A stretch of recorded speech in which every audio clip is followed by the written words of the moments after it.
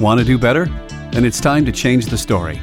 Welcome to our show about new visions currently transforming the world through the confluence of art, tech, and innovation.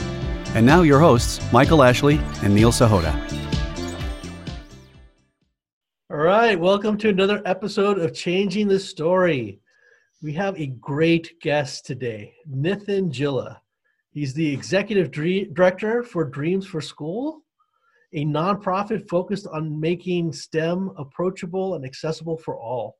The programs inspire, create, and educate students to be STEM literate with hard and soft skills needed to become critical thinkers, creative leaders, and technologists of tomorrow. Nithin, welcome to the show. Thank you, Neil. Thank you, Michael. Great to be here. Looking forward to our conversation. Absolutely. We're so glad you're here today, Nithin. So, Nithin, as a visionary, what is the story that you want to bring to the world? Yeah, the story that I think about bringing to the world, and I think about a lot, is the importance of adapting and changing our education system to be more robust and to be more, ready to prepare this next generation of innovators and technologists that Neil just referenced as part of our mission at Dreams for Schools. Because when I think about the importance of education and why we need to change it, we live in a world where technology is a big part of it, and we need to make sure we're adaptable, we're flexible, and we're ever changing to be able to, address and find solutions for future problems, I guess. Yeah. Since I know some of the backstory, I think it would be fascinating for our audience to hear, how did Dreams for School actually start? So, for me, this journey has been quite a fun one and a serendipitous one, to be honest. I started my first nonprofit with my class of 2010 back in high school at Cupertino High School. And we made a commitment to take our class gift concept and adopt a school halfway across the world in Kenya, Africa, and help provide better educational opportunities for students abroad who were in high school just like us, but had very little. And so that's where it goes back to for me, is that was my first experience of being a social entrepreneur, being an educator, and thinking about education. And in high school, I feel like one of my biggest takeaways was I loved being able to be in education, being able to empower others, and being able to create things. And so when I came to UC Irvine, where I studied computer science at my alma mater, I helped create initiatives that were related to technology, and first and foremost related to educating college students about technology and about mobile apps, about websites and things like that, relevant emerging technologies. And from then on, we were asked by a donor to the university to think about how can we adapt our programs to be more kid-friendly, to look at our K-12 education system. And I hadn't thought about it until then, and that's when I really reflected on my own experience of, growing up. I didn't have this exposure to technology. I didn't have this exposure to innovative programs that exist today. And part of that was because years ago we didn't have that stuff, right? So that's really how it all started. We started with that idea and that encouragement from some great folks who kind of pioneered it, and then we created a program called AppJam Plus to teach middle school kids how to code and how to make mobile apps and teach them about technology. And then it's kind of spun off from there into evolving into Dreams for Schools and who we are now. We offer K-12 programs. We offer STEM and technology-related programs for students in at-risk communities. I think that's awesome, Nithin. And by the way, I love the phrase social entrepreneur. I don't know when that started, but I think it's very interesting. You're hearing more and more about that. And I think especially younger people, when they're thinking about the businesses that they want to create, it's not all about the bottom line. It's about doing some good in the world. It's interesting. Just today, I was talking to my assistant who's working on social media, and she's actually taking a course in college on social media. And she was saying that it's so hard because the algorithms change, the technology changes. So you have to basically throw out the textbook that you used last year. And then Neil and I are actually working on a book right now. And he exposed me to something recently, that there is a interface right now that you don't have to be good at coding. It kind of does it for you in some ways, that And so my question is, how do you, I mean, obviously we want to promote STEM in our schools, right? But at the same time, technology is moving so fast that do you ever worry that the stuff that you're trying to teach these kids to get them ready is going to be moot 6 months, a year from now? And how do you deal with that? Yeah, that's a big question, and I don't know if I have the answer to it, but I know that there's a lot of collective educators out there who are thinking about it, social entrepreneurs like myself too, and I'll address that in two ways. One is I do worry about that. Is a lot of times is what we're teaching today no longer relevant tomorrow? Because when I look back at how we progress as a society and as a system, right? I mean, we had the agricultural age for hundreds of years. And then we moved into the industrial age, which was, just decades. And now this technology age is, we're changing things in less than a year, right? Yeah. And the rate at which change is happening and the rate at which we're evolving is faster and faster. And our education system, we haven't done it as efficiently, right? Mm-hmm. I heard this great analogy a few years ago, which really sticks with me about how do we describe our education system. It's kind of like a Ford Model T car. Classic car built in the 1900s, right? First revolutionary thing. But we live in an age of Teslas, and you can't take apart the Ford Model T car and use those parts to create a Tesla, right? I mean, Tesla's got motor with battery packs, and it's a whole different system. But we've made those leaps in all these industries, and I always think like that's what we need to continue to strive to do in education. That's the big change. Is we have to think not in terms of today and tomorrow, but we have to think in terms of how do we get ahead of 10 years and 100 years, right? And given our current situation with the pandemic, like I feel like we're all being forced by nature to really address that. And how do we educate our children in the same way? And how do we make sure it's effective going forward? How do we leverage technology and embrace it versus fear it almost? So, I do think there's that piece where that's a big goal, and that's something that all of us have to do together. And that's something that different stakeholders, from parents to kids to teachers to our administrators, are doing and are continuing to think about, especially now more than ever. But at the same time, for me, as when I think about our own organization at Dreams for Schools, we always try to build flexibility with our programs. One of our big models we do is a mentorship model where we recruit and train university students and teach them about mobile apps, teach them about websites, and teach them about different coding technologies, and have them be kind of our change agents to inspire young kids. And the beauty of that is, today we're teaching them app development. Tomorrow we could be teaching them AR, VR.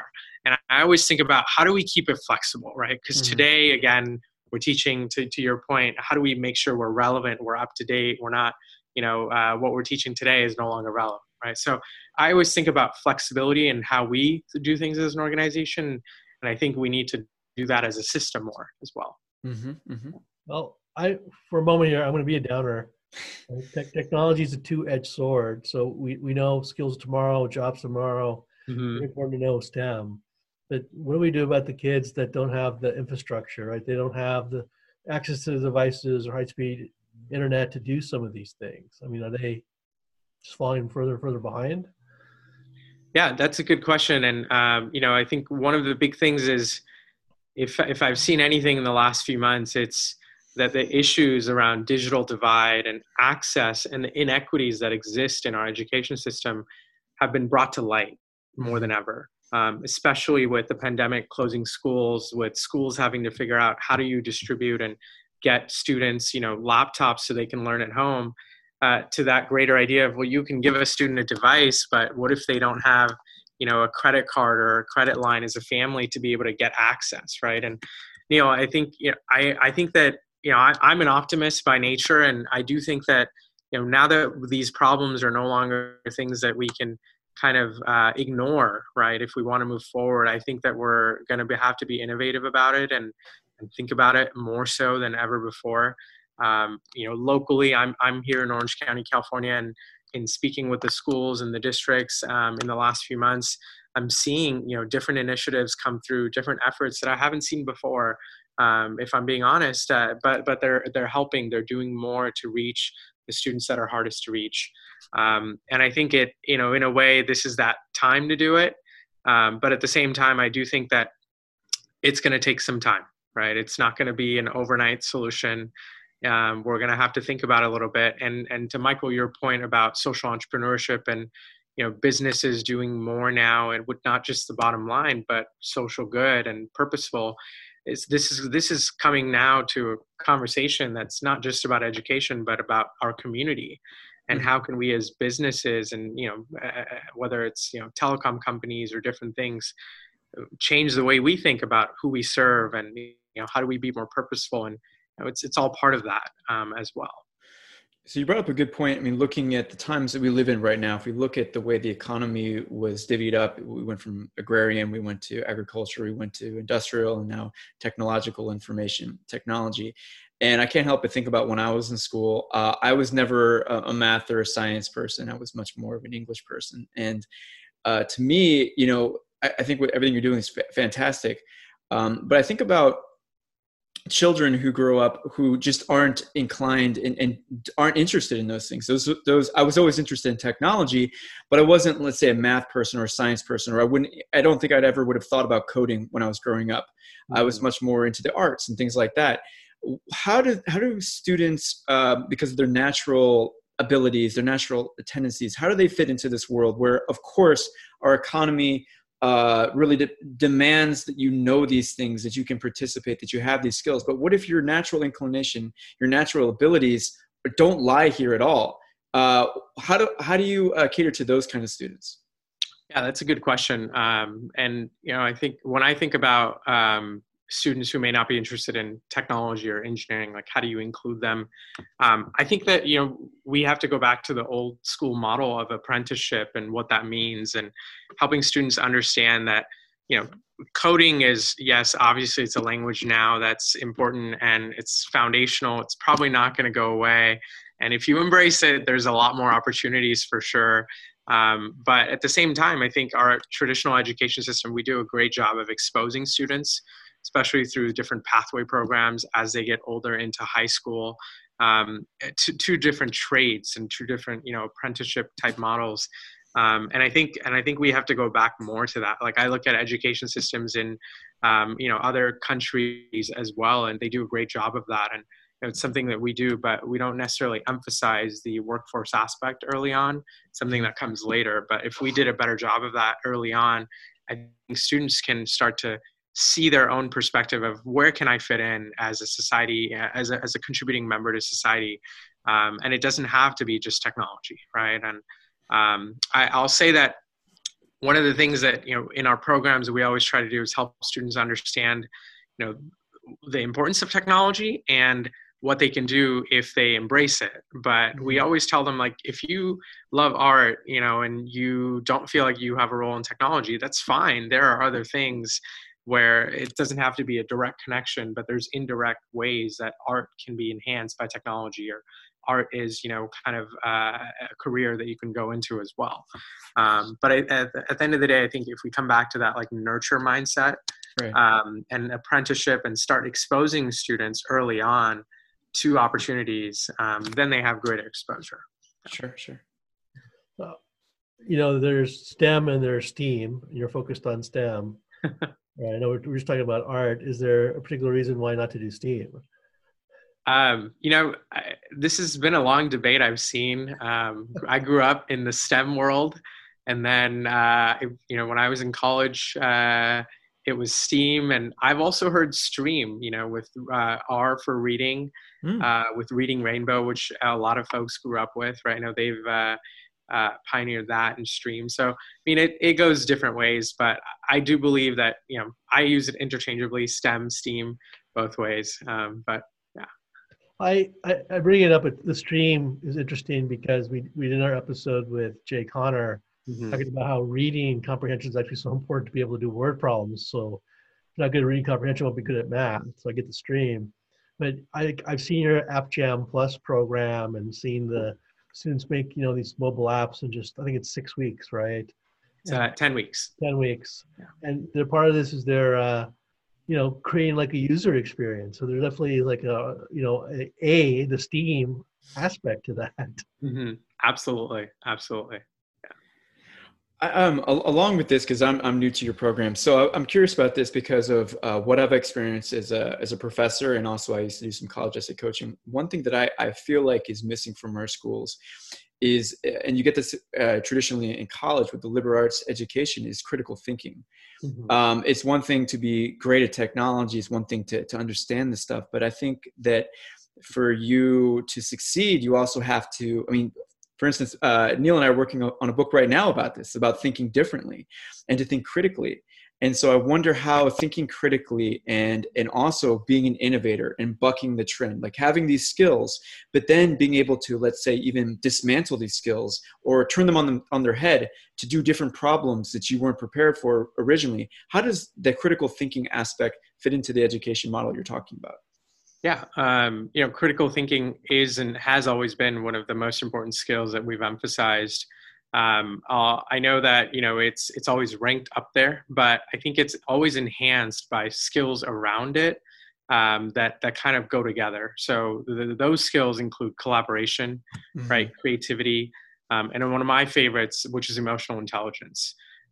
If you look at the skills that the World Economic Forum published, that students need to be trained in to be successful, mm-hmm. from the last decade to now, one of the big things that was not on that is now, in the top 10 is emotional intelligence. Mm-hmm. It's that ability to have human to human interaction. It's that ability to have conversation and understand like what's real and build those lasting connections.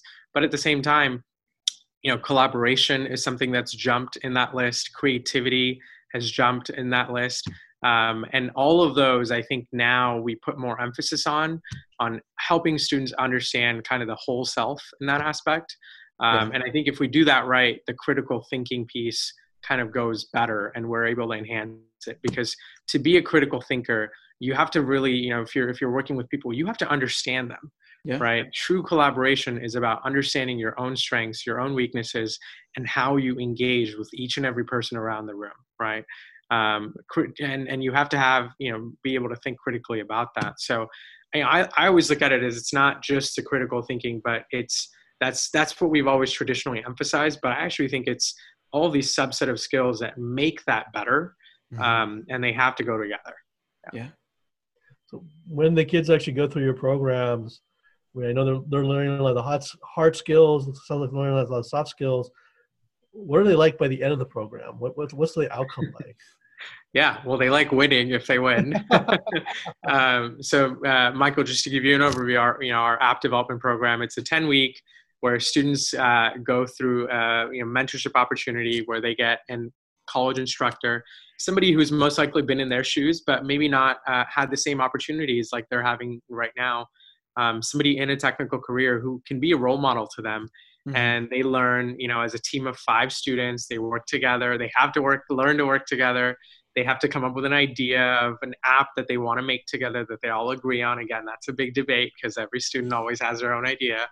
And at the very end, we have a big app jamboree showcase where, all of the students present on stage in front of almost 400 people about their app, along with industry judges. I know, Neil, you've served as a judge. And it's that moment of truth for them. And I think one of the favorite parts for the kids I always hear is working with their instructor and their mentor, because it's not something that you get to do every day. You don't really get to talk to a college student or somebody who's older than you and build a relationship. So that's one of the biggest things.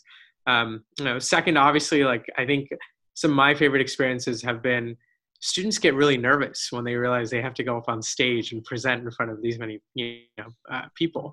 But I think it's when a student does that, it's such a transformational experience where they get excited by it. And one of my favorite parts is like watching the kids be nervous and go up and then come out of it like ready to like take over the world. They feel like they've got all the energy. They accomplished something big. So I think for the students that have said it, that's one of their biggest favorite parts. It's that transformation that happens. And then obviously, like if they win prizes, they get a Chromebook or different educational technology toys. So that's cool too. Yeah. Well, again, I got to ask then. So tell us some of your favorite apps that they've come up with, or some of the most outrageous ones. Yeah. So, we've streamlined our program every year. And one of the things that we did last year was try to align with the Sustainable Development Goals of the United Nations as well. And so we started doing themes every season. So one of our latest themes was, helping the environment and saving Mother Earth. And it's just open-ended, but it's always cool to see what kids come up with. So we had students during that session make some really cool games, video games, where you have to navigate like different pieces of trash and help the user understand like what's compost and what's recyclable, like different things. So it's always interesting what students come up with. We had a couple students a few years ago create a game that it was like a productivity app, and depending on what product you wanted to make, it would help you understand what are the best countries and markets to sell in, and what e-commerce platforms should you use based on your product. So if you have product in the fashion industry, right, it would tell you that you should probably most likely target like these 8 countries in Asia or Europe, and here's the platforms to do so, and here's why, right? So it's kind of interesting to see how students always think about it, because they're ultimately like the ones that are going to be living here farther than I or all of us, and they're going to have to address and create these solutions. So yeah, that's cool.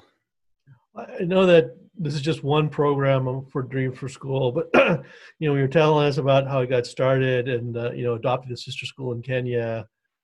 What's going on over there? Is there anything you can share about that relationship? Yeah. So the Kenya work that that I was involved with back in high school and throughout college, I'm still involved with, and I got to go to Kenya a few years ago and visit our communities. Really amazing to see what's happened there. One of our newest projects, and that's actually going to be starting, is a social enterprise, and we partnered with the PAD Project, which is an organization that was behind the documentary Period End of Sentence on Netflix, and it won an Oscar as well. And we partner with them, and we're going to be, helping bring a sanitary napkin machine, one of the first in Africa, to Kenya over there for the communities, and help create a social enterprise out of it, where we can employ high school young girls, but also women in the community, and have them, hopefully in a year, run with it and sustain it and build a social enterprise where, they're not only able to kind of change the conversation around the importance of, women's health and hygiene and with sanitary napkins, but they're also able to actually create it as a revenue for them to support their families as well. So it's always cool to, be involved in those projects. And those were through some connections that, we just serendipitously met less than a year ago. And it's cool to see, what a conversation can do. And if we get the right people around. Yeah. Awesome. We totally agree. That's the whole premise of our show, about a conversation, what it can do. But I totally agree. So that's fantastic. So let's imagine it's 5-10 years from now. How is the world better because of the work that you're doing with these students? Yeah.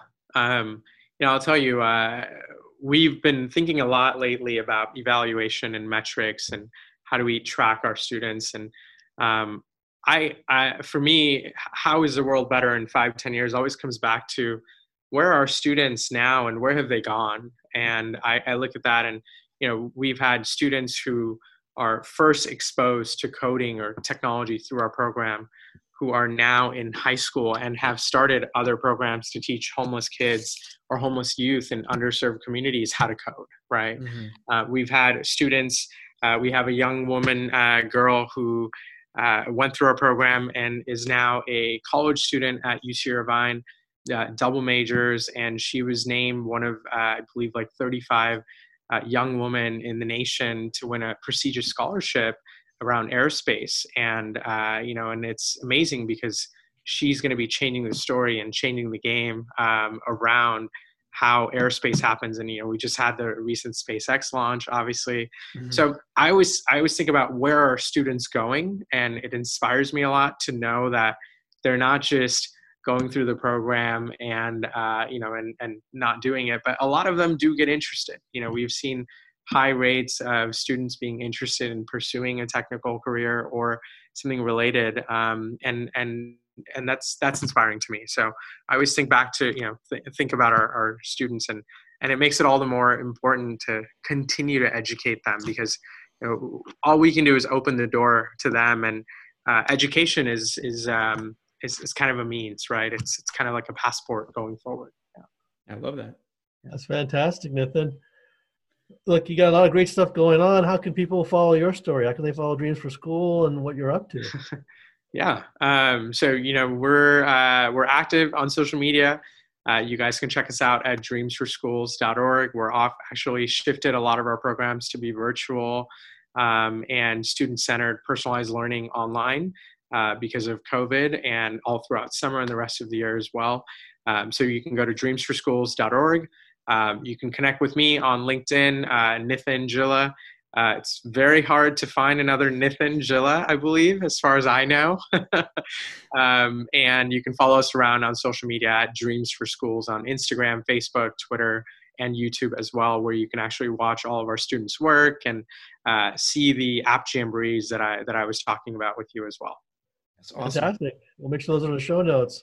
Hey, you've been a fantastic guest. Thanks for coming on. Yeah, thank you both. This is awesome. Thank you for having me. Thank you very much.